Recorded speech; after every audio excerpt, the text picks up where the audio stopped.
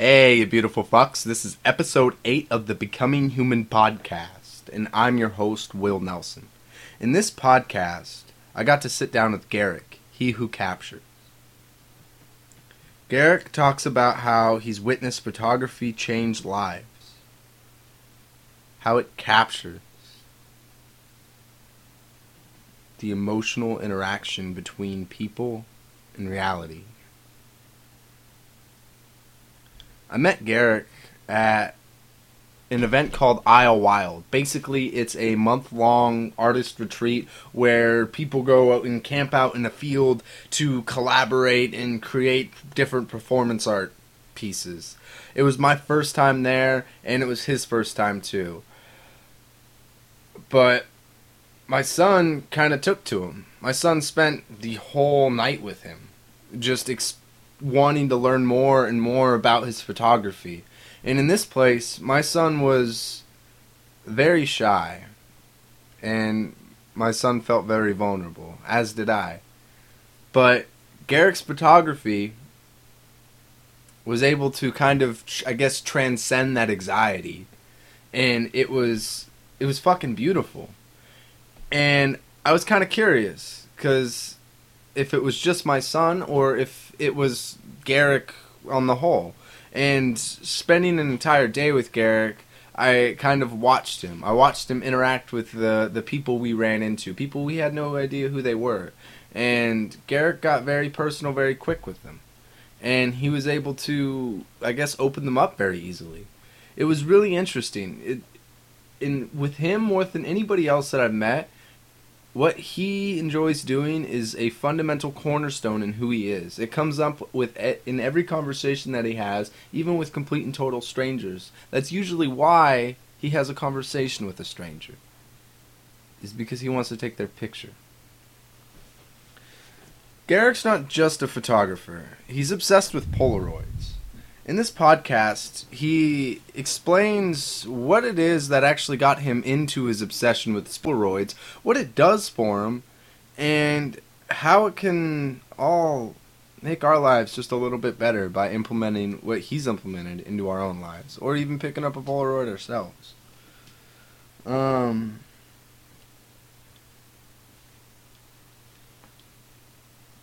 thought something else that I thought there was something else really interesting that Garrick brought up, and I'm hoping to pursue even further.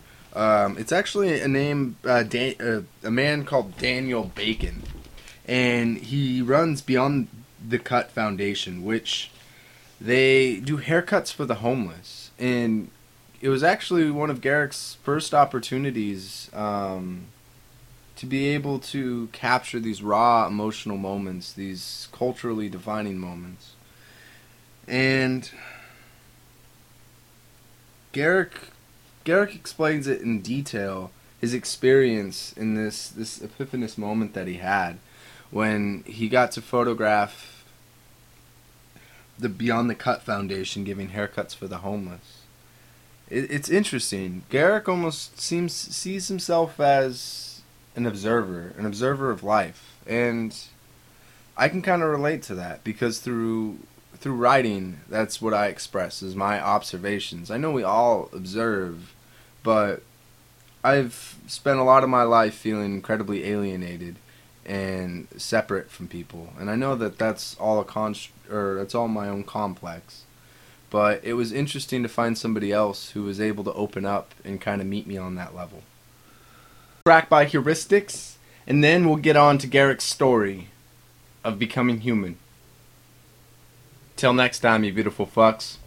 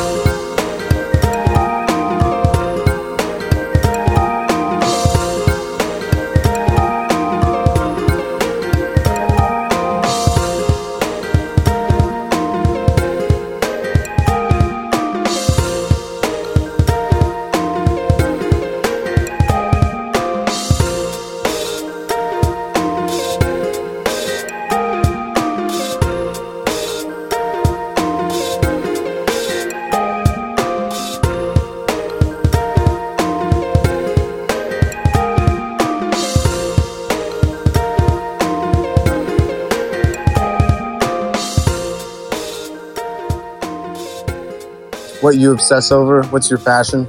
My passion is film and Polaroid photography. I mean, they're basically the same, film photography, but Polaroid's an instant thing. It comes out right away. It develops after 2 or 3 minutes. Oh, okay. And what kind of got you into that?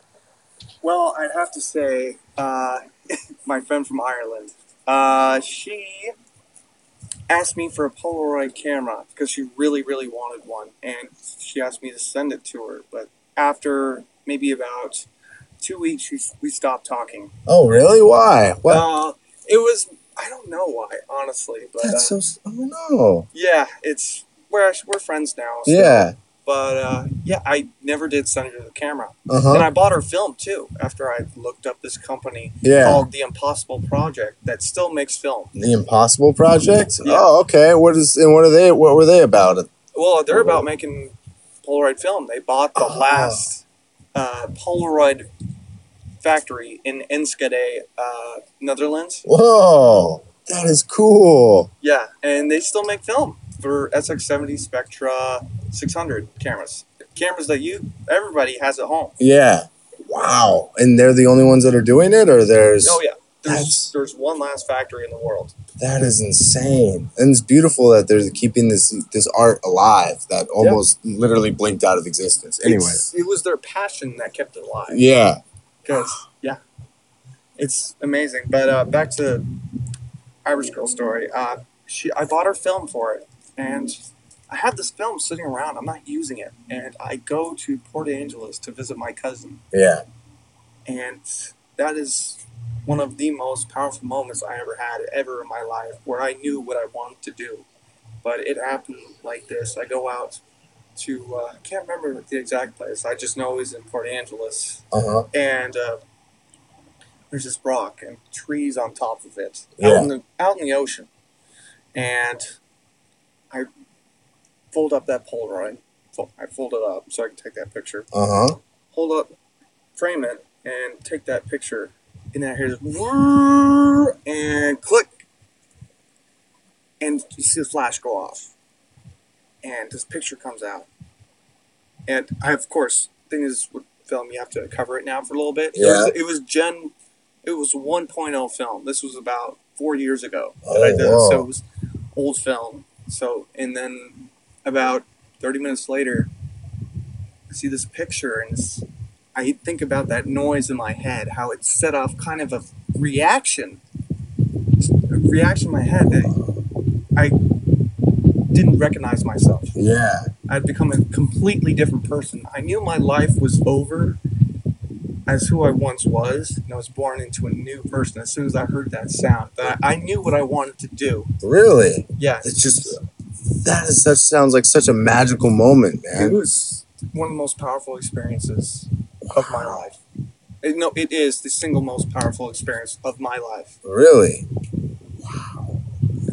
And so before that, what was your life kind of like before you kind of met photography? I didn't know what I was doing. Yeah.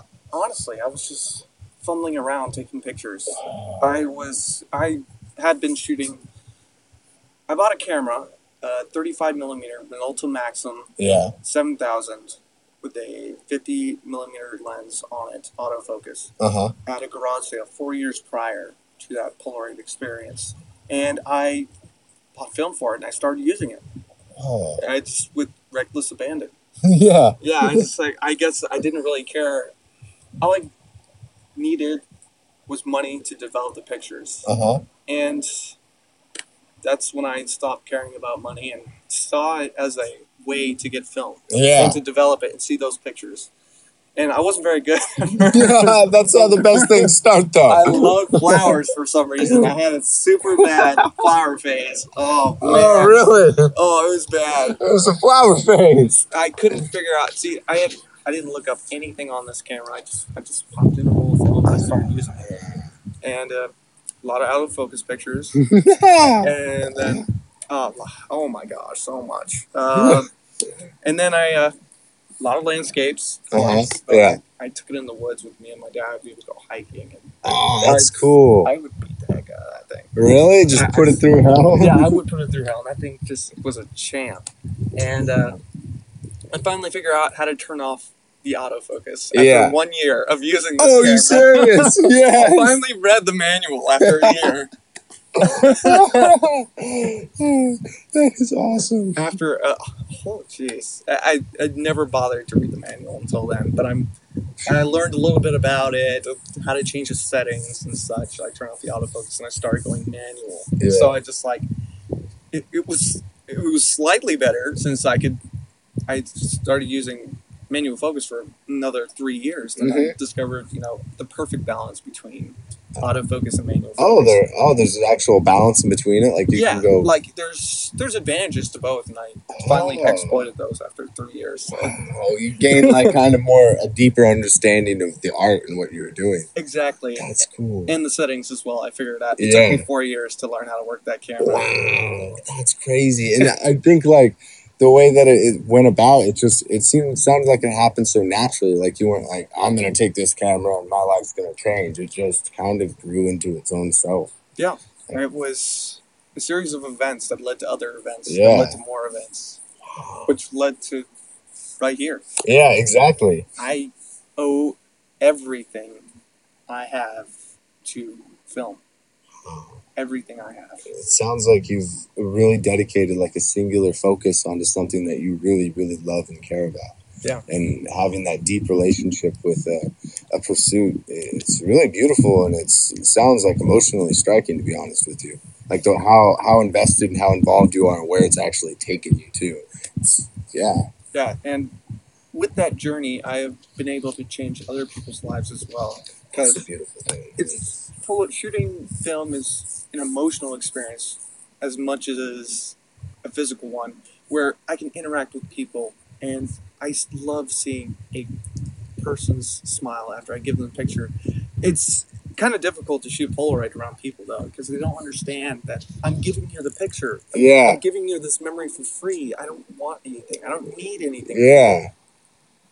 Oh wow! It's like the transmission for you is something deep and just this moment, this experience, whereas everybody else is like seeing the shallower kind of. You're like, what am I going to get out of this? What are you going to do with these pictures? Why are you doing this? Yeah. I don't know. Exactly. You're doing it for the love of it. Isn't that like the purest form of love that you can muster, because it's just doing it for the sake of it? Yeah, exactly. That's it. I think that's amazing. And like what you are seeking reminds me of a lot of eternal bliss in a certain way. That is what it's been the past 6 years. Yeah. 6 years. The more you do it, the more it gives back to you, the more love you receive from this pursuit. And it's beautiful. It's not a diminishing return. I think a lot of our things in our society that we can get trapped in sometimes are diminishing returns. Yeah. Like even with some jobs, like some labor jobs or whatever, where it's just you move your hands well and that's why you do it. Like the one that I'm in, the better you get at it, the more hours you work, but you make more money. Or like the bigger the TV you get, you're going to get another bigger TV next year to keep going with that. It's a diminished. With this, though, the more you put into it and the deeper that you seem to dive, these crazy magical fucking moments seem to unearth themselves. Yeah. And that's cool, man. In fact, that first camera I still bought is still my best camera. Really? You still have it? I still use it. Oh my gosh. I still use it. I bought different lenses for it. I use it for professional shoots. It's a very great. I'm still learning. Yeah, exactly. That's the thing. You never stop learning. Yeah. It's been 6 years. That same camera? That same camera. Oh my gosh. I've been still using it. It came with even a bag, and I still use the bag. That's so cool. It's been my main camera. 6 years in your main camera? Wow. Yeah. The one that seeded it all. Yeah, really, it did. That's cool. And so when did you start taking it on like a professional turn with it? Like, or intentionally trying to make it into, something? Well, it was, I would put it back to this singular moment of, I was shooting Polaroid that night. That's how I actually got into this. Yeah. I was at NPCC in downtown, what was it? It's near Puyallup. It's Parkland. Okay. And my friend Aaron brought me out for live mic night. Uh-huh. And I was actually shooting Polaroids that turned out pink. Really? Like, yeah, it was. In fact, I still have the picture Oh. on my Instagram. How does that happen? Well, basically, they this is a whole process Yeah. with Polaroid, but they make it specially like that. Oh, whoa, okay. Yeah, That's so cool. and I took a picture of him, of this guy. He had face tattoos, and I'm like, wow, I really Ooh. gotta take. Dude, can I please take a picture? He said, yeah, sure. Took a picture of him. He loved it, and lo and behold, his name was Daniel Bacon, and he was the founder of Beyond the Cut Foundation. Oh. That I met that night. He said, hey, come out to my event. We're taking care of homeless people. We're doing haircuts for the homeless. We're giving shoes for the homeless, which is Redeeming Souls was involved in too. Uh-huh. And he said, come out to my event. I want you to shoot film. Shoot Polaroids. And I did. And it was the most, wow. It was an amazing experience. Interacting with people, learning their stories. I was still kind of nervous about meeting new people. Yeah, But I understand that I anxiety. came anyway, and I shot Polaroids of homeless people getting their hair cut for maybe the first time in a very long time. Yeah. And you should see their faces, like just the embarrassed smiles, and just Oh, like really? the pure ecstasy from feeling their hair just like looking excellent by these professional hairstylists. Oh, that's so cool. It is. You have to be there to really experience the joy that those people are feeling in that moment. Yeah. That sounds like that's something really cool that they almost give them back they give them back a sense of humanity too, because I think they it's do. definitely lost. Yeah. The what do you call it? So you were there documenting it all, and in your photos you kind of capture that magical essence that was happening there. Yeah. That's crazy. So you kind of come at it from like an observer standpoint in a lot of ways. I would say I'm purely observer, so I can display that emotion through pictures. That's what I also want to display is emotion, so that person can feel that emotion or energy coming off of that picture. Yeah. And put on that jacket so they can feel it for them as well. Like, man, look how happy that guy is for having his haircut. It's something you do need to experience it in person, but seeing a Polaroid is just it's similar. Yeah, To exactly. seeing it in person. And I think isn't that what kind of we're all trying to do? Is that If you spend the money once, then yeah, exactly. And it's if you spend the money once, and you take care of it, you'll never have to get anything else again, pretty much. And I got the Yeti is the one that I want, and I think it's $169. But if I get it, it's perfect. I'm doing it for podcasting. The ones that I'm looking at right now, though, are like a Sony, just to get me by for now, I think. I think you should just go for the 181. Spend the money once. Yeah, that is true. And then it pulls me more it makes me more committed into the podcast realm because I spent that money. So it's like, oh, yeah. Yeah, and also you store that with good equipment. Mm-hmm. Cool. Instead of like working your way up to that will take longer. That is true. Instead of like maybe waiting like a month more, Mm-hmm. and then you can have it instead of waiting about like maybe 6 months more. Damn. I might have to do that And too. spending less money. Didn't they have the adapters for phones now where like you can connect the MIDI? Yeah, they got the headphones. They got the headphone. Yeah, and they have the headphone jacks, and then you can do like a MIDI to the fucking USB. Oh, MIDI files. Yeah. Yeah, I'm familiar with MIDI. See, that's I what. know of it. Yeah, I use that stuff a lot for when it came down to music producing and stuff like that. Because that's how poetry started. Was I really loved hip hop, and I got really heavy into hip hop, but I didn't want to produce and write my music. I wish I had a producer because it was more difficult for me to make instrumentals. And it was easier for me to do vocals, but I could never rely on anyone because they always fell through on me. So I was like, screw it. I just do poetry. And then so poetry became my main medium of expression. It's fucking, yeah. And I just, was really looking forward to hearing you. I know. I was, what do you call it? Little man just kind of, he hit the floor. He was having a couple of weird sleep problems. Like, even at home, his bedtime was usually like 6:30. And then he would stay awake until like 10:30, and he would be like really out of it. the entire time. Like he'd come out of his room and I just put him back in his bed because I try to do like is it positive affirmation parenting to where I focus on the positive things. Yeah, well, but I put him back in his bed though, and it's really abnormal. In the 4 years that he's been alive, he's never had sleep problems, and he would get tired the next day because he'd go to bed at 10, and so the next day would be harder, and then the next day and next day. So during that time, he was having those difficulties, so we couldn't stay like I thought we could. But I really wish I could have because we had our own performance put together and everything. Oh, Little Man was involved? Yeah, he was the one who was, he had the Shadow Dog. And we actually have the Shadow Dog, and we're doing a performance at the house with the Shadow Dog and a couple other things to make it. But yeah, ever since Isle Wild, it sparked like this artistic interest in him more, and then also with photography. That's like, I do this for myself, this exploration, but also him, because I'm like, if I do this now, then he realizes that there's people who are really interested in art, and there's people really interested in photography, and that it's not just photography, it's experience. And then maybe he'll get addicted to all this crap or something. And if he gets to see that the world is that beautiful that early, then he'll never have that bitter taste in his mouth like I did, maybe. Or, of mediocrity. Yeah, exactly. Mediocrity is the bane of creativity. It is. Or like mediocrity is the bane of creativity, and what is it? Abandonment within our culture is it's horrid, man.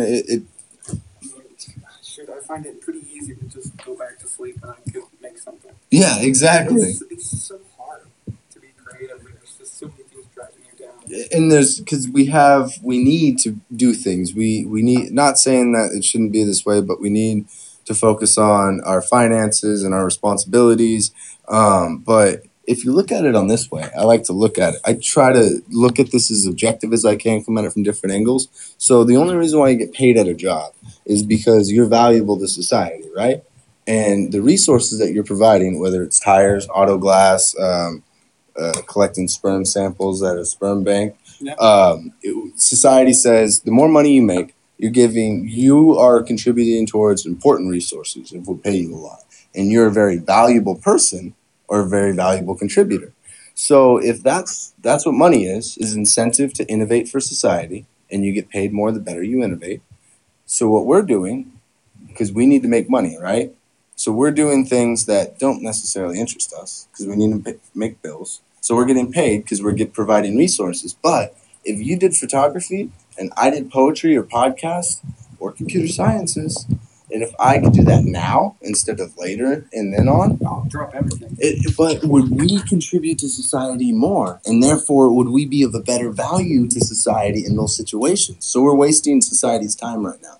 Yeah, it's just, So I we don't see society as controlling my fate. I see as, man, how can I make me happy and people happy? Exactly, and that's where I'm at too. Is that, and I think that, but as it's set up as a system, you should be given the means to survive more because you're going out and doing these things. Does that make sense? Yeah, because you're making given the resources to succeed. Yes, exactly. And because you're going out there doing that, you're an incredibly valuable person to your immediate community, and you should be paid as such.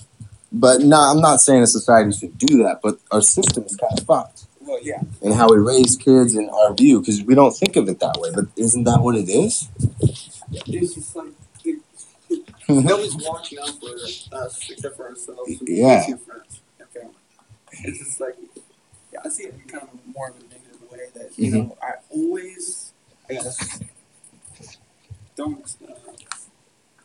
expect people to help you. Yeah, exactly. And I love that because there's people who always say like current generation's entitled or anything like that. Because some people say that, and I think that's it's kind of a slap in the face because it's an overgeneralization. It is, truly. And the thing that I find very interesting about you, Garrick Sanders, and about many other people that I witness in my day-to-day existence, and many people that who lack it or who don't have it at this moment in time, is that you surpass the insurmountable. You work from, by the sound of it, was 40 hours a week. Yeah. Yet you still pursue something to the fullest degree, and you do not let that lack of time or lack of resources stop you. And that love affair that you have with your passion, it's so beautiful, and it seemed to like affect your life so positively. I celebrate that. I think that's incredible, man. If you love something, you make time for it, whether it be people or a thing. And the people who don't make time for those things, do you think they just haven't become aware of what they love yet? Well, I think they find things more important, such things don't carry on. Like security or something? Yeah, like, I mean, nobody's safe. Yeah. Nobody has a concrete job. Yeah. You can lose it at any moment. Mm-hmm. You don't have a steady income. I mean, it may not be hanging by a thread, but I mean, insurance. I think that it could be. Sometimes some people don't even use it for their whole entire lives. Yeah, exactly. I think that you're so bogged down by what could happen that you're not thinking, what could you do? You're not in this present moment. Yeah. You're preparing for the future. You're always worrying. I mean, anxiety can be a good thing, mm-hmm. but to the point where you're always thinking about, hey, am I going to be able to eat? Or you know, like, am I going to have a job still? I think those are also important questions, but creativity is also food. Mm-hmm. Food for the soul. Not food for the soul, but food for these internal things that we can't touch or understand. Yeah, I completely agree. And in your experience, going out on these limbs and stuff like that, have you experienced that money and food kind of takes care of itself? Or, like, is that fear kind of silly? Well, because we all fear that. And I imagine anyone thinking of doing something that they love has that consideration too. So how's it work for you? Well, meaning that I know that there's always work. There's always work out there. Mm-hmm. No matter what, I always see money as a means to achieve photography. Yeah. It's never an object to me. It's always just a middleman to get to where I want to be. I never see it as, I never let it control me or my thoughts. Like, man, can I afford this? It's like, mm-hmm. man, do I want this? Yeah. Like, if you shouldn't regret what you buy. Uh-huh. And I never do, unless it's candy. Yeah. Oh, yeah, exactly. Gosh, candy and cookies. Oh man, no. Not have eaten that 7-Eleven sushi. Exactly. But I'll have another one. Oh, no, I know exactly what you mean. People get caught up in that trap of just, like, the buying trap and buying things instead of just enjoying. Yeah, exactly. Yeah, that's my advice as well. And it sounds like, too, though, you've one of the cornerstones of your fulfillment, if I'm getting this right, is that your life contains a purpose, like a continual purpose. Yeah, exactly. It's the photography. You live and die for photography and how you enjoy it and expressing yourself in that form. Like, do you think without that, like, do you think that is an integral part of your security and your happiness? Not security as financial, but emotional. Yeah, it is an integral to my security. Yeah. But it does pay some bills. Uh-huh. Speaking of, since I never went to college. Yeah. And I never went to college or took any classes. Exactly. And see, I don't ever think it has to be so conventional either. You know what I mean? Yeah, exactly. Of course, I'll segue over to high school versus college down here. Yeah. The only means to be successful. Mm-hmm. I would say it is singular to my purpose since, I remember when, before I shot Polaroid, I was just doing film. I wasn't happy at all. I had been in a car wreck. Mm-hmm. Oh, no. I was in an accident with I was coming back from Seattle. Uh-huh. I took my girlfriend out to, I guess, ex-girlfriend out to New Year's Eve. And, it was just one bad, and actually, I'll finish that story. And coming home, and I wasn't looking, and ran a red light. And got just T-boned in my truck.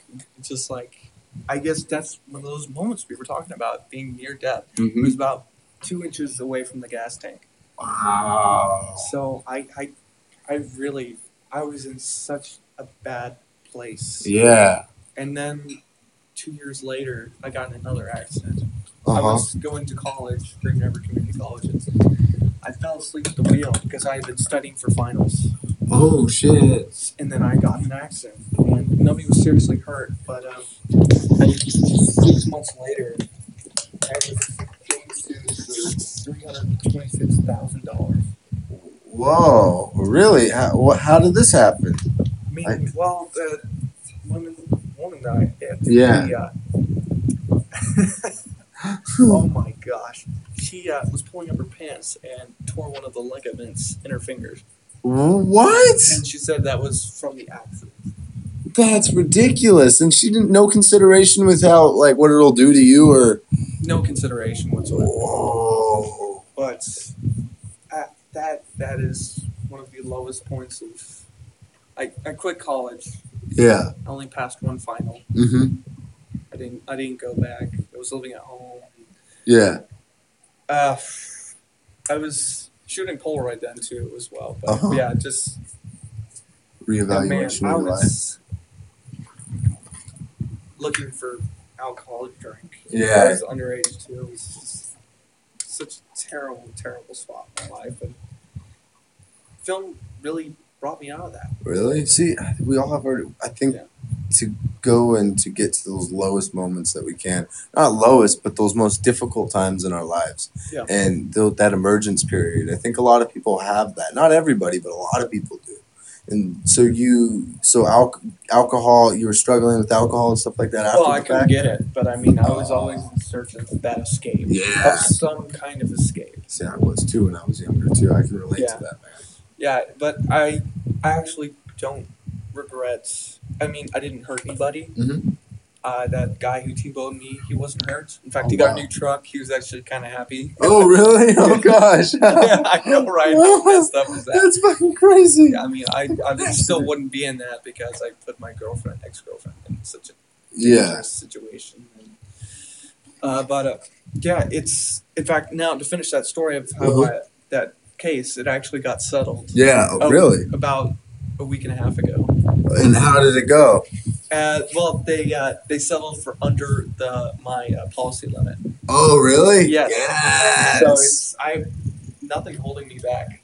Oh, that's perfect, man. I'm so happy that worked out for you. Yeah, it's just like it's been like lowest lows to the highest highs Yeah. lately. Yeah, I don't know. That's kind of. It's almost like it's how it works. It's how it always seems to work. It's like cyclical, where it runs in a But it's like, circle. yeah, absolutely. And like I don't know if you don't get drugged to your lowest, you don't have that baseline of your highest. You know. Absolutely, I believe that. Yeah, but Is this close? Yes, it's close. Do you have a place you would recommend that anyone can, like, Like, yeah. Just like taking pictures. No, that's cool. I just like doing poetry. It makes people laugh, man. Yeah, exactly. I like telling them what I'm about it. You know, it's like, hey, what was your childhood like with these? Yeah, exactly. And just trying to also, expanding on these places that sometimes we never talk about. Because I even just seen that even come up. Like, you got vulnerable in a way, and they got vulnerable, and it was Yeah. cool. Yeah, they were kind of like questioning, like, why is he doing this? Yeah, exactly. And I think that another thing that trips me out, and I never thought about it, is that general inquisitiveness. And I think it's not with smartphones. You just look it up real quick. People are they don't do it often. So with you, it's like, wait a minute, what is that? Who is that? What's he doing? And then I think they get excited. It's cool. I do ask a lot of questions. And no, I think they do though as well. I think that's the cool thing is there's like this sense of mystery to it. Yeah, you're exactly right on that part. Also, something else to say. Again, that sense of mystery that Mhm. you're talking about. You really like Stan. Yeah, I really do need a mic stand. Oh gosh, I miss my microphones, dude. I used to have it before I was up here. When I was in Idaho, I had my own studio set up, Oh, and it my was goodness. it was so nice. That question, at least, is something that I like to know about. Yeah, exactly. Yeah, it's like you had your own studio. What? Yeah, So can you move all that studio stuff over here? it's well, I want to. The only thing is, I'm stuck in that little apartment. But I am either gonna. I don't want to. I want to try to figure out. I got a friend I think around here that I'm able to use his place for a studio, and if I could do that just to get me by. Or a storage unit. Oh, Rent it out for like $1 a month, you know? I Or never like thought pay of- for like 2 months or yeah. I never thought about a storage unit. That'd be freaking cool. yeah. Hmm. Or there's even like studios for rent. Oh Of course, like you can do like recording sessions in there. Mm-hmm. That's what I was. I've been thinking about taking on a small business loan soon and just jumping ship. Not just on podcasting alone, but on a couple other things too. Yeah. More or less of a collaborative space. Yeah. See, the thing I gotta say is make sure the business is there first. Yeah. First and safe. Mm-hmm. Exactly. Like, I don't want to wing it. Connect with a lot more people. Yeah, that's exactly. That's really important. And always have business cards. Always. I know. That's what I'm getting. My business cards actually coming up soon for a podcast and for poetry and stuff too. Yeah, seriously, they are. Listen, everybody, get business cards. They are so cheap. Business cards. So that would be the one thing to recommend That when is someone starts to do it. one thing. If you want to do something and get paid for it, business cards, business cards, business cards. And you are not a pretentious asshole for having a business card at all. Absolutely not. Don't listen to your insecurities. Fuck Also, that. If you like a cute guy, a cute girl, imagine what they think when you hand them a business card. How professional is this person? And also, you don't have to write down your phone number so they would lose it. It's also immediately eye-catching. You have a business card. Even though they're cheap, they don't know that. Yeah, and they think, and it also creates. Oh, this guy's this guy's serious. Yeah. Oh, Your business card could look like shit. Yeah. Mine does. Because I bought it I made them 4 years ago. Uh-huh. Or no, 2 years ago. And they I'm like, they don't have my Instagram on there. They Really? don't have my Facebook on there. And they just look like shit. But they do have my email yeah. and my number. It's exactly enough. That is It's just email what and you need. number. Also, I don't have any. That's my problem. Always have business cards on you. Yes. Tip number 2. I know. Get business cards on you at all times. Get business cards and then get them on you. I don't care if you're going to the shower. Have business cards on you. Going to the bathroom, Yeah. porta potty. Leave them in the porta potty. Someone might find them next time. Exactly. Leave them at businesses. Yeah. They have those boards Mhm. that like gas stations, anything, man.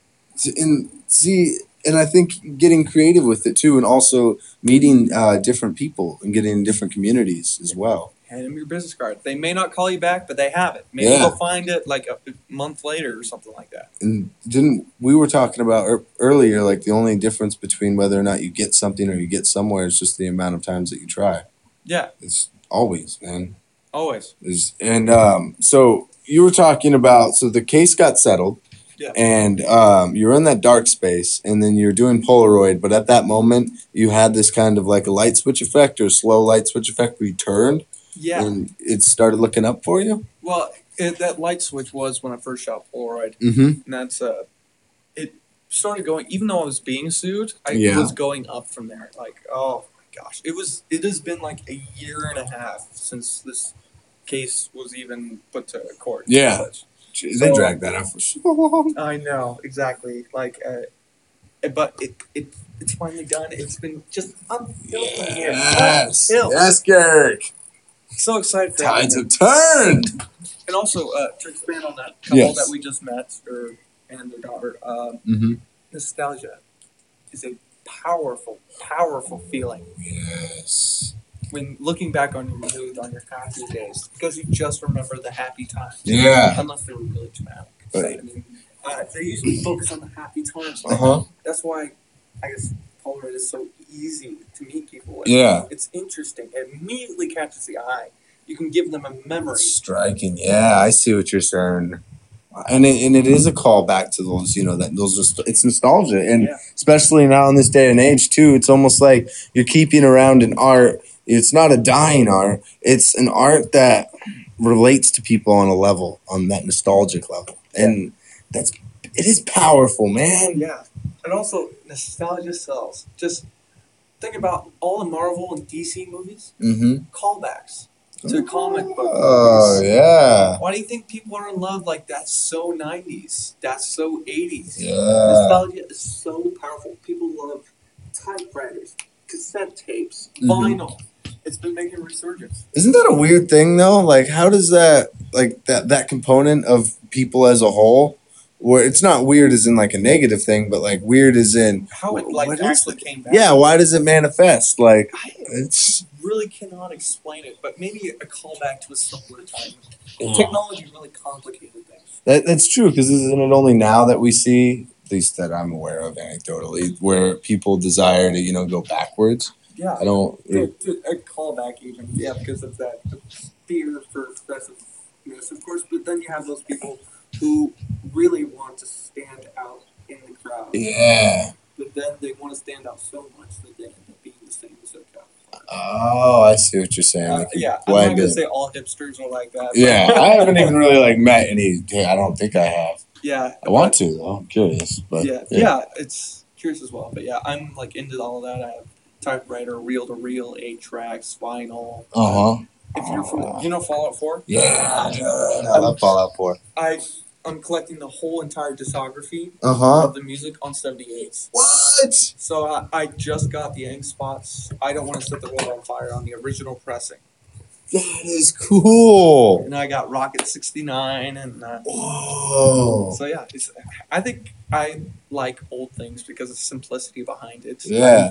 Not really too technical. Mhm. I'm the guy who says fuck it enough to where Yeah, exactly. That's why I Just roll started through it. But yeah, I really love simple things. Yeah. People understand. That's probably because I've had ADHD. I was diagnosed when I was 12. Uh-huh. I've been taking medicine for about 8 years Yeah. on it. So it's like it makes when you complicate things too much, I get distracted. I can't do this. Yeah, your brain goes into a million different places at once. Okay. And that's why if there's background noise, oh look over there Yeah. while you're talking. No, I have that to a certain degree because when I smoke, sometimes that helps me. But I get very scatterbrained. It's not. Yeah. I've experienced people where they get way more scatterbrained. It's not to that extent, but it can be pretty bad. Yeah. To where I'll even have a conversation with someone and I'll explain something halfway because I was having that conversation in my head and then I jumped into a conversation with them. Yeah. And yeah, so I understand that. I choose to Simple. see it as a blessing. Yeah. I really wouldn't change. I love this, I guess, condition as you call it. Mhm. I don't know how it's helped me, but it's helped me. I found myself to be creative. Yeah. And I expanded upon that. But, I mean, also, don't take talent to be the only and greatest thing. Don't let talent carry you. Yeah. Because the best people have talent and they work hard at it. Oh, I see. So it's effort and talent. Yeah. And what's also disappointing is, I know this guy, he wasn't very talented at it. Mhm. I was in band at one point. He played a Oh, really? baritone, and he wasn't very talented, but he worked so hard at it. Uh-huh. So hard, but he was just missing the talent. Oh. Yeah. That's heartbreaking. And then you have people who have talent, and then they don't work at it. Yeah. And it's this magical concoction of both. Yeah. That's Of course, the thing is with people who work hard is they can become good. yeah, exactly. But then you have people who are elevated even beyond that, which have talent and they work hard at it. Mm-hmm. And do you think though, here's what trips me out is, do you think innately having talent? So if you're born with talent, or you notice you're aware you have talent from the get go, or as you get older and stuff, do you think that shifts your perspective of already possessing to the point to where most likely it'll make it to where you don't work hard at it? Does that make sense? Because then you're I am talented. Your world looks different. Mediocrity is the bane Mm-hmm. of every person. Yeah. It's, people who are talented, they think, I'm good. And then they're good up to a certain point. Yeah. And then it stops. There's no growth. See, Only stagnation. And I think that it breaks my heart when I see that. And I also question what's beyond that, because I'm the kind of person where I say I got 100 years, 70 years, whatever, somewhere right around there. And so if I only have a static amount of years, then I should try to have the best experiences the most often, right? The deepest experiences. And so why would I intentionally anyways stop myself from having an even deeper experience? Even if it's exercise, I'll try to go into a place like that. Oh, I can't go any further. I can't go there, or I can't learn these new things. And I'm like, you know what? Fuck it. And I keep going because I know behind that fifth wall is even more incredible experience than before. And with art, I even think it's the same thing. If you're not pursuing that talent, or even if you don't have that talent, if you're just not pursuing that, Or just what is life? That experience, Mm-hmm. I'm sure. I don't know if it was difficult for you to come out to Iowa Wild. Mm-hmm. Yeah. Like you were like, oh man, but that's work. Yeah. Like, you have to go out there, even if you don't want to do it. I didn't Go know out there. anyone. I had here's the whole vulnerable description of it is that I didn't know anybody. I only knew Phoenix Chicken, who was a friend who was down there at one point in time and knew all them. But I'm not I'm getting into these communities. I haven't existed in an artistic community like that before, and I'm not used to being vulnerable or expressing myself. So I go down, and then my son throwing it into the mix and how he would respond. So I had anxiety when I was going down there. I'm like, I'm not sure if this is going to work out, but I went there, and I'm like, the biggest thing is just to try. And I went there, and it was the greatest experience I've ever had for both my son and I. Like That's how we met each other. Yeah, exactly. That's how every great thing in my life ever happened. Like last night, going to go hike up to the Alpine Lakes, not really knowing who I was going with, having a little bit of anxiety, like, am I going to get along with these people and what to expect? And it was one of the greatest hikes that I've had in a while. Life is just a series of saying fuck it. Yeah, it is. Life is just a series of saying fuck it. Yeah. I like that, Garrett. That's perfect, man. Yeah. Just gotta say fuck it enough. Oh, gosh. And so you got, with your photography, you started getting into more out of landscapes, out of your flower phase, you called it, and like some BDSM. Lord, yes, I did. Oh, my goodness. It was fun while it lasted, but I was like, man, this isn't fun. Yeah, I can understand that. I love flowers, but I mean, I don't need to use film on this. Yeah, I looked at my back of my poetry. I'm like, oh, I talked about fucking for like a whole year. Jesus Christ. Yeah. Like, All of those phases at the beginning. Yeah. They're just stepping stones. Exactly. It's personal growth. It's an evolution. Yeah, man. nobody starts off like at a good spot. And please don't. I would much more prefer any of you guys listening, no matter what the fuck you do, to see just horse shit. As long as you keep doing it, that's all. Because eventually you'll be very pleasing. And also, you wouldn't be an artist if you didn't hate your work. Oh, yes. That's like, that's the bitter fucking sweet truth of it. Yeah. Oh, God. And so you got into like different communities after that? Is that how, did it evolve from landscape into... It actually evolved from landscape to portraits. Oh, to portraits. Yeah, to portraits, because I just love people. Uh-huh. I can't deal with just that. I need a subject. I need a person Yeah. who's interesting enough to make that. See, that's why I like to say 75% person, 25% background in my photos. I would have never thought about that because the person doesn't usually take up that much. I'm interested. Explain this. Why? Yeah, so your eyes wander over a picture. Yeah. But I want it to be. Usually, that's why I like to put it off center. Oh. So there is that landscape scene to it, but your eyes are always drawn to the person, and the background accents the person in the portrait. Okay. Maybe sometimes I like to. I haven't really done this lately, but having the background maybe reflect the person. Really? Like they could have like a punk rocker, like Liberty Spikes going on, but they're in a series of trees. Oh, whoa! Reflecting inner peace and That's cool. So like a sense of duality almost, and like exactly. Okay. Or just who they are as a person, because I mean, honestly, you could have a person wearing cardigan with a coffee shop Seattle kind of vibe, and still love the outdoors. Oh, and that is something that's weird about Seattle. I don't know. It could be other places, and I could be ignorant to that fact. I haven't been a lot of other places aside the Pacific Northwest, but it's cool because you got a mishmash of really strange, not strange in a bad way, just very different interests and just personalities, like a punk rocker who is very tranquil and Zen Buddha at night. Yeah.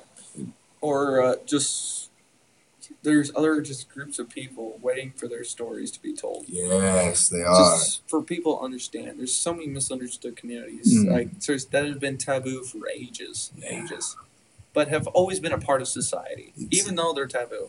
Exactly, and they've never, and the reasons why they're taboo have never actually manifested, especially like homeless people and all of that stuff. They're even talking about they open up the homeless RV lot or whatever, and there hasn't been a rise in crime, even though there's been hella complaints, and then they go in there and like check, and they're like, no, in our studies from today monitoring this shit, There's no rise in crime, you fucking fuckheads. Yeah. No offense, bro. What All I that bad language. would like to do is because I never read that study. What I would like to do is go inside myself, Mhm. take pictures, and show people. This isn't crime. This isn't crime-filled neighborhood. This isn't. There may be some drugs because these people have these vices. Yeah, and if they're not breaking into my house, if they're not jacking my car, anything like that, you do whatever you want, man. As long as it's clean and you don't infringe on my life. Like if you do drugs, you do. You do it. Yeah. I mean, it may be bad for you, but it is Well, purely your choice. If we go off the argument of saying, all right, I'm not here to fat shame people, body types, beautiful, whatever, all of body types. But if you're over there, McDonald's motherfucking drive-through, and you're on your 20th hamburger for the day, you have an overeating problem. And we say that, well, people should make their own decisions because they're only hurting their own body, right? So what about drugs? Because drugs, you're telling another human being that you can't make the decision to hurt you know what I mean, to be unhealthy or to have an unhealthy lifestyle. If you can't do that with food, you can't do that with drugs. So it doesn't make any sense, man. Yeah, it's a double standard, but also, they shouldn't be allowed to hurt other people. Yeah. That's my thing. And I completely agree. And I think if we come up to this opening, like what you're saying, open conversation where you don't have to hide it if you have not going to schools. But I mean, like if I walked up to a homeless dude, he doesn't have to worry that I'm a cop. And we could just have a conversation. So why do you do this? Why are you here today? What brought you here? Yeah, exactly. And you like to, you want to freebase some crack. That's completely cool. I'll pause this shit real quick. So why do you like freebase and crack? I'm curious, I like smoking a little weed, so it's like, why do you do this? There's no shame behind it then. That's because I think the shame that's behind it makes it even worse. Yeah. And yeah, it is. So that's kind of what I want to do, though, is similar to you. Actually, we might need to talk about this later. Yeah. Because with you going in and doing the photography, because I want to do some podcasting and some poetry workshop shit. Yeah. Because I was doing it up in Bellingham, and basically what I would do, because I'm curious, as a homeless person, I'm not going to assume that, you're just there. Because I've seen studies where people they've given housing, like a homeless population, housing and jobs. And it was the jobs, they'd have extra money and all of this stuff. And then like a couple months down the road, 75% of them are back on the streets. And a lot of them reported, this is where I want to be, on the streets. So it's not like they're just lazy and don't want a job. There's something else. Yeah, there's definitely such a huge psychological part to this.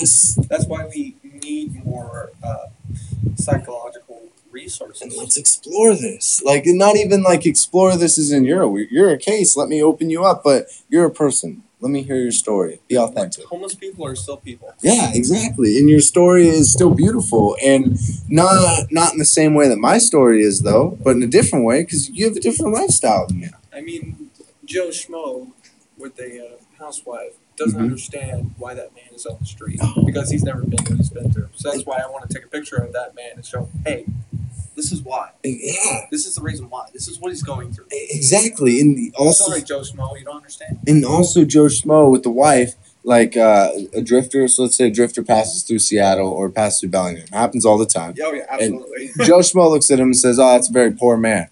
And Joe Schmo goes back to his work. He takes one vacation a year. I get where you're going with this, and he's like, all right, and I don't understand. That guy's poor. He doesn't have life. He's just a loser. And then Drifter's looking at him, and he's like, I don't understand. That guy's a loser. All he does is he goes to work, and he's really unhappy. So it's like these two different ways of life, and none of them just are. Yeah, they don't relate. No, not at all. And I think, but they always, I guess, look down. Exactly, and the crazy thing is the podcast that I did do with people who choose to live outside, they did look down upon the other people in those situations, just like the working class looked down on the homeless situations. But none of them seemed right or wrong. It just seemed a different lifestyle, and it's trippy. We've always had people who've chosen to live outside. Yeah. Since the dawn of time. Dawn of time, the people chose to be or civilization. From societal norms. Yeah. Place on everybody else.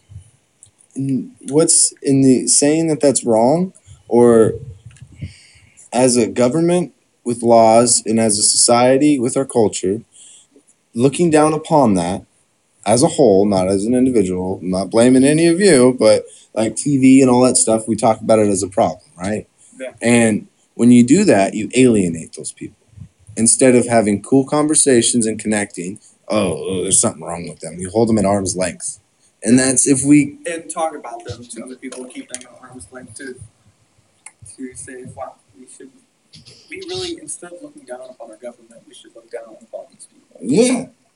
And I think if we were able to open up these conversations, we would understand that we all relate in some way and that we would all benefit in some manner. Not even benefit on compassion level, but benefit on what we struggle with personally.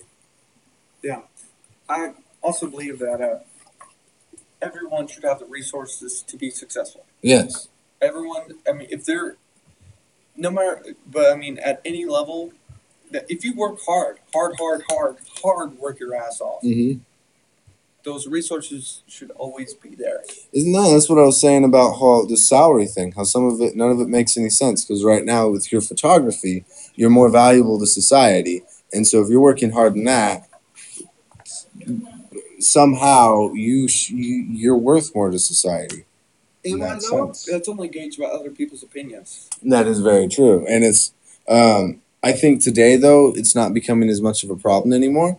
Because for you to put out all your photography and network now, you can do it so instantly with technology that it's not free, but it's very cheap. Like if I wanted to start my own business, put on Kickstarter. Yeah, I guess cheap wouldn't be the time. Yeah, I not couldn't cheap. use that for mine. But the thing is, it's accessible. It's such a niche group because everybody has a digital camera. Yeah. They have one in their hands. Mm-hmm. They have one in their pockets. Yeah, I see what you're saying. I mean, digital cameras, people buy them for Christmas. Mm-hmm. They bring it out to family events. They take pictures of flowers. Yeah. And they put their work online. And, the thing is, photography is so oversaturated. You could have somebody do a wedding. Mm-hmm. In fact, the first wedding I did, I was shooting film. Yeah. Just film. And also, I was shooting digital as well that the bride's friend let me borrow. Uh-huh. I took pictures of both of them. And there was also another photographer there shooting digital. She was, I guess, way better than me than on the digital side. Yeah. But the thing is, about film, they sent her home early. Oh, really? Yeah, they had me stay. Really? Yeah. Whoa. Because it was just that something else or like it's special quality? Maybe because I was kinder or she wasn't very nice. Oh, yeah. She wasn't very understanding. Oh, I see. Yeah, the thing is, you have to be very flexible. But Uh-huh. I shot the rest of the day and shot the rest of the wedding on film. Really? Yeah, and digital. Of course, I looked at digital pictures and they're like total crap. Yeah. Man, this is awful. Oh, gosh, like, where's my film? Yeah. That's so I did cool. shoot film as well, so I have Yeah. some pictures from that. Heck yeah, and they really like the film aspect of it too. Oh yeah, they love the Polaroid aspect. That's cool, man. And so, tell me about the story of how you got into like the BDSM community and the other communities that you've gotten into as well. Like, Well, the curious. BDSM, I have a friend and she's a submissive. Yeah. And I guess she's fluid on that part. She can be dominant and submissive. But it's so taboo that I really I want to see these people's stories because, I mean, we aren't, as a society, we never talk about this. Yeah, and it's unfortunate Only too. when there's a scandal or something like that. And I'm just like, what is this family aspect that I hear? Like, I watched some videos that she was talking about how the trust that is involved with these two people. Yeah.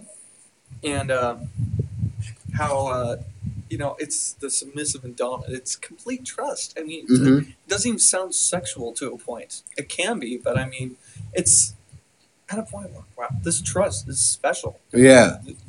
Some of these couples in America don't even have this kind of level of trust No, that people have. No, not at all. I completely agree with you. They don't get to that deeper aspect of a relationship. It gets really deep, and where you trust the person to Really? take care of you. And that's like an active, like the spoken of relationship or thing, Yeah, like the trust. I would say it's deeper than marriage. Really? Yeah, because I mean, it's not a slave versus slave and master. Mhm. It's more of a giving two pieces, meaning the submissive can take care of you, and the dominant takes care of the submissive. But commands the submissive because that's how the personality is. Yeah. Or is that they're just naturally submissive, and they like that. Oh, wow. So that's why they're submissive. If you don't like being one, then you're not. Yeah, then you Or dominate. you stop. Mm-hmm. I mean, and you can stop being submissive at any point. Yeah.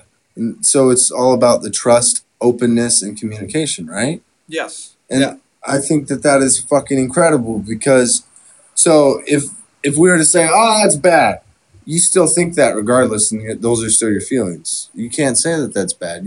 You know what I mean? Like the BD, I think it shouldn't be taboo. It should definitely be spoken about more and explored more because if you're being honest to your feelings and you're getting to these places that a lot of people can't get otherwise, you should let people grow and figure that out, you know? I mean, honestly, they shouldn't, I guess, taboo it as much at all for that matter. Yeah. Because that's what people are into. They're not harming anybody else. No. And apparently it sounds... They're not training your kids to snort marijuana. Yeah, exactly. Yeah. They're not making your kids snort marijuana. Yeah, oh, God. Yeah, give them cardiovascular disease. Yeah, let's go smoke a beer, dude. Yeah. Smoke that shit. Go fucking eat some crack. Yeah. Oh, God. See, I guess, they think it's degrading society when you're distracting themselves from the real problem. Yeah. BDSM isn't destroying the whole fabric of society. No, it's what I would almost want to say is BDSM is the exploration of society and the human experience because you're exploring the authentic feelings that you have without anything holding you back. So, like, where I want to get to on a personal level, I've been tripping out about this. Maybe I was a little too high, but I want to get to the point to where I can connect with someone, with whoever I am with at the time, in the deepest way possible. I want to connect with them like I've known them my entire life. And how do I get there the quickest way possible? Not by not getting to know them, but, like, just deep. So the first time I meet you, I want to find out how to feel like we've been friends for our entire lives. And then the only reason is because I want to get to that level, that connection with people, because it's bliss. And then, what do you call it? Expanding on these trust relationships and shit. If with BDSM, like you're talking about, and being in those situations, it might give us more knowledge as a whole of how to cultivate trust, even outside of the BDSM realm. Does that make sense? Like, to explore, allow people to explore that. They might innovate and create new understandings. Yeah, the thing is, I still need to get more involved with the community. Yeah. The BDSM community. I don't understand yet, but I'm really open to understanding. I really want to go to a show, go to a rope work show. Wait, they got shows? How does this work? Absolutely. I'm so There's confused. Like the Dungeon in Seattle. It's a BDSM show kind of deal where they have like rope work. They hold like submissives up in the air with rope. Oh, so do you watch and it's like a thing, or do you contribute and then they're? I've only done like I've only talked to some dominants. Yeah. I'm really excited to go to a dungeon show. Whoa, I'm gonna have to check that out. Dungeon shows. Might walk away with my tail between my legs at first, but it'll be interesting. Yeah, yeah. But I'm glad I can see it from a neutral viewpoint because I'm also asexual. Yeah. So, whoa, you are. Yeah. So that's why I don't see it as a sexual aspect. I see it as an interesting point of view that everybody should see in that kind of light. Yeah. So would you like to talk about your asexuality just in case there's people out there who might be something that they're interested in or that they're unaware of? 'Cause I'm curious. So like asexuality is where you're not you don't have like an intimate sexual aspect with anybody, or it doesn't matter what gender they are. It could be just no intimacy whatsoever. No intimacy whatsoever. No need for it. Really? Oh, that's like Nikola Tesla. Like, was he? Yeah. His idea was that it was a waste. He's never had sex in his entire life, and Nikola Tesla, not Elon Musk with the fucking Tesla. Don't get ignorant on me, people. He believed it was a waste of time and it deterred him from science. Yeah, I would say that's about the same thing. Yeah, and I'm not saying that's wrong. That's interesting. That's my family likes to ask. So, when are you gonna get a girlfriend? It's like when I run out of film. Yeah. Oh gosh, yes. which is never. Yeah, but seriously, I'm dating my cameras pretty much. Yes. And and also what I believe in also is friendships last longer than relationships. Yeah. And also there's a deeper level of trust. I can tell my friend that, whoa, girl, you going out with that lipstick? Yeah. Come on, girl, you can do better than that. Yeah, But exactly. you can't tell that to somebody you're dating because that'd be rude. Yeah, it's true. That we do have all of these kind of weird traps within our culture Exactly. that I think are kind of imaginary. Just it's even bathrooms. It's all kind of imaginary. Yeah, but yeah, It's interesting. There's friendships are more open Yeah. than relationships. I mean, relationships really kind of close your mindset, or you can't say anything bad to your partner. I mean, if you do have that level of trust, though, relationships can be a beautiful thing. Mm-hmm. I can see that. And like the way that I perceive a relationship is you have these hierarchy of friendships, like where you get closer and closer to someone. Yeah. And I never fucking mad at that. But I don't know why. I'm not attracted to a man, but how I'm looking at like the relationship, how I've been exploring it lately is that you have a friend, and then once you get even closer and like open, then you have a best friend. And then once you get to this other level, this is for me on a personal level, this other level of complete openness and vulnerability, it's like it's an intimate relationship in a way. Yeah, Where it's intimate without the intimacy. Yeah, exactly. We all express it in our own ways, and that's why I find it interesting is because for you, it's a different way. And I'm like, when did it start? Like, what triggered it? Or just the cameras? Well, I would say this is a really personal experience with an ex-girlfriend that I just couldn't have sex with. Uh-huh. She was very ready. Yeah. In fact, I stopped myself. Mid going for it. Yeah. And I was like, I can't do this. Uh-huh. I stopped myself. I was like, I can't do this. Yeah. And it's just no interest there whatsoever. Yeah, I felt myself being pulled back. Yeah. Wow. It was, I would say, an experience. I'm very sorry to her that I couldn't fulfill any wishes that she had. But I mean, I think I really found who I was. Wow. And now I can take a truly neutral standpoint without being either sexually Motivated or charged. Yeah. Yeah. More than that, where I've done a lot of. So interesting. Hey, do you want to? We'll carry this on. We'll go get something.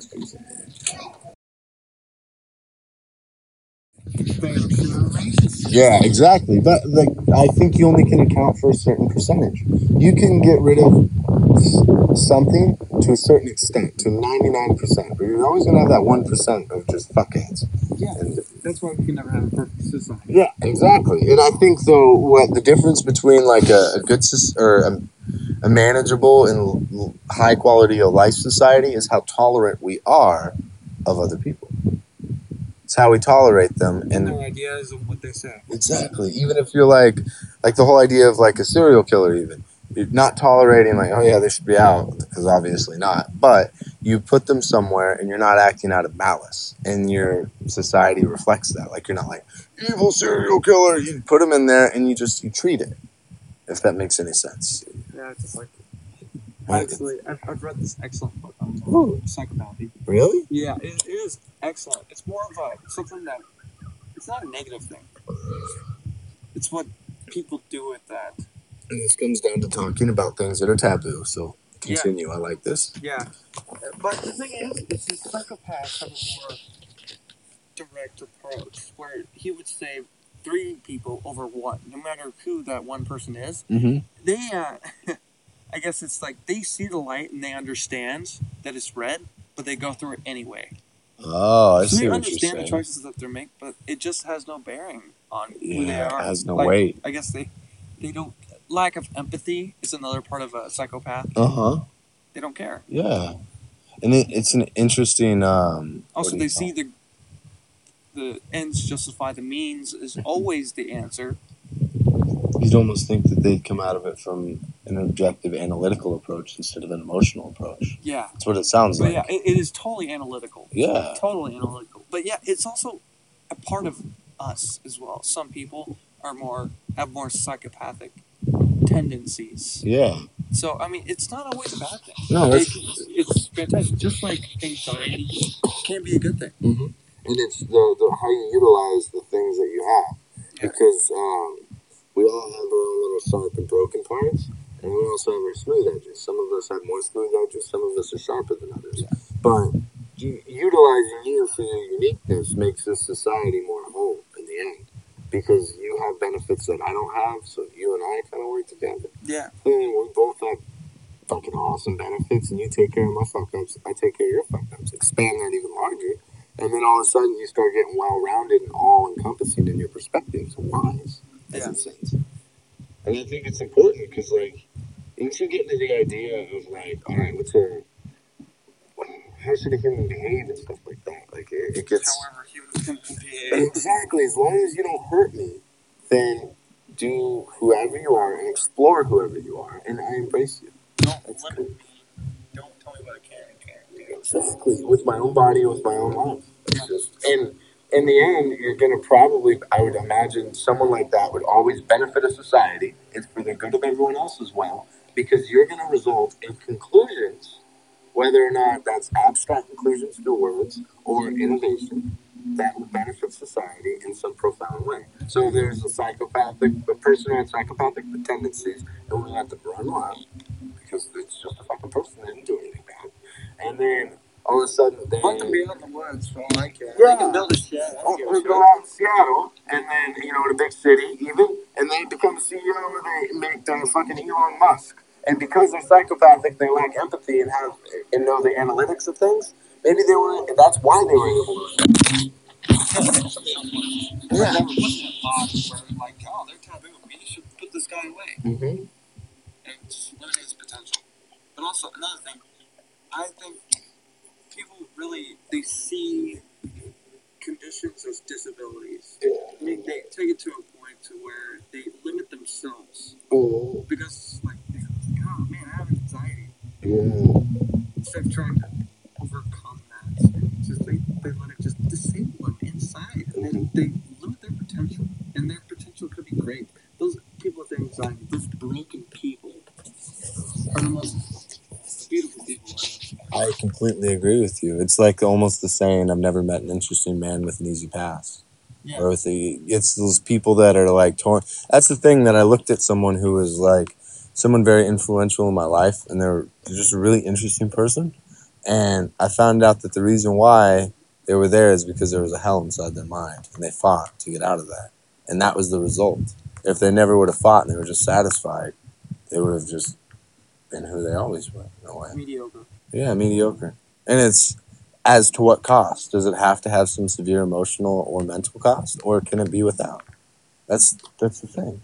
Because if not, if that is the cost of not being mediocre, then that means that tragedy is essential, and that the more that we try to remove tragedy from our cultures, we're going to hurt our perspective, and we're going to hurt our creativity and innovation, right? Because you don't have a crucible to walk through. So, but what we're doing right now is trying to make this world very, very safe. And so is that non-conducive to who we are? The thing is, with safe, there's nothing safe about creativity. Yeah, no, not at all. That's the opposite danger of it. Yeah. Cool. Even on the small little, you don't notice aspects of danger, but yeah. Seriously, like when you interact with people who has that I guess conformist mindset to societal norms, and figured, why are you doing this? And then they become a threat to you. And it's like, hey, I don't like what you're doing. I'm gonna go out of my way to make your life miserable. And when it comes down to that stuff, it's just insane to me. Because, Yeah, it's insane to me. It's like, I didn't do anything to you. And you are expending energy and time in your life to That's be able what to drives me nuts. take time from someone Drives else's me- life and take energy from them. Like, shouldn't we be building shit right now? Like, making something cool and experience. Like, you may not like the look of the building, but it doesn't mean you have to go out of the way and pull out every single nail. Yeah, exactly. Just leave the building there. Build over there. Yeah, just build over there. You don't even have to look at the building. You can build a wall in front of your building. Yeah. I don't care. Leave me alone. Yeah, exactly. Oh, So, gosh, yeah. and now what you're doing with photography, where are you like, do you have any goals that you're setting for like the future or anything like that, or any projects you're working on right now? Well, I do have this. I want to do that project with. I guess I'm gonna change the name, but shoot film, not drugs. Yeah. I'm gonna change the name. Mm-hmm. So, but have ex-drug addicts or even current drug addicts connect with their children through Polaroid photography, because I mean it's that nostalgic feeling of the parents and showing their kid. They're making memories. Yeah. What they have from their childhood. And connecting on a deeper level, yeah. Seriously, kids love Polaroids. They're just absolutely fascinated. My little man was just so into it, yes. Watching it develop, how it looks, and it's like, why does it look like this? How has it come out? What's going on here? Yeah. It drives to questions those parents maybe can or not answer. It can lead to other things. Like, then they have memories that they can put in their house. Like, hey, remember this? Yeah. This was a great time. That's so cool, and it's special. It's not watered down by the millions of pictures you can take with something digital. That's cool. That's what makes something special, is it being limited. Yeah, that's why they have limited editions. People always love limited editions. It's so cool. Yeah, and I really want to make a film on Super 8. Mm-hmm. Do you know that? It's Super 8. Super 8 is a type of movie film. Uh-huh. It's like 8mm, but it's a camera. I guess. Oh yeah, and it has the things on the top, right? Yeah. It has that cartridge on it that I was telling you about. And it's a movie. I wanted to call 3 Figures. I want to make a movie on there. It's I've had this idea for such a long time, but I really wanted to do it on film. Oh yeah. And have like a showing on my projector. Ooh. Yeah. That would be cool. And I really need to create a page for this. Yeah. Seriously, I mean, I already have the script played out. I already have the scenes. Actually, there isn't a script because there isn't any sound. Yeah. Oh, it's gonna be cool. There's Yeah. no sound. But I do have a soundtrack in mind. Oh, really? Okay. Yeah. Radiohead, Pyramid Song. Oh, yeah. That'll be sweet. That is the ethos that I want for that. That's so cool. And so you just you're gonna put all this together. You're gonna do like a public showing of it or anything like that? I would like to. It's just I need to. Of course, there's such things as bad takes. Yeah. And on film, it's even harder on that. Oh gosh. So basically, I have to film multiple scenes on film and not know what it looks like. Yeah.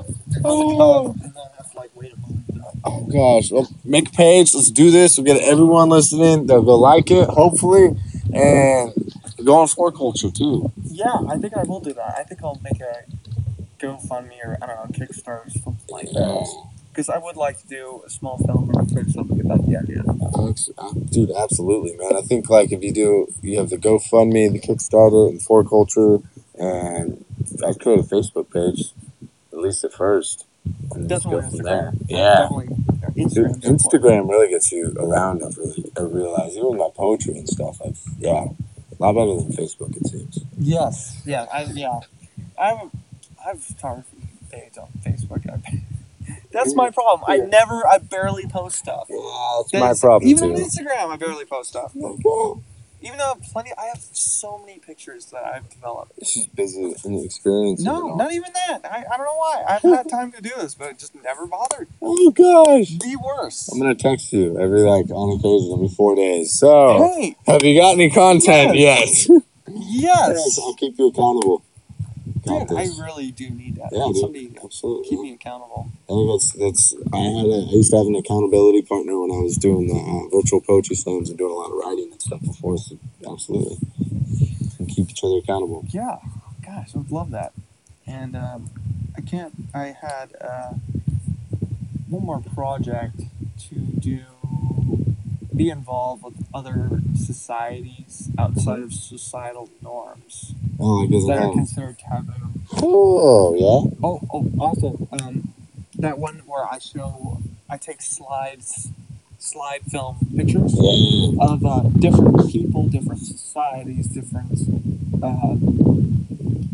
just many different things. Put it into a show. Mm-hmm. Or even a movie, even somewhere it goes by fast. So you see all these flashing different images of different people, or a face, and it moves closer and closer, but they're different people's faces.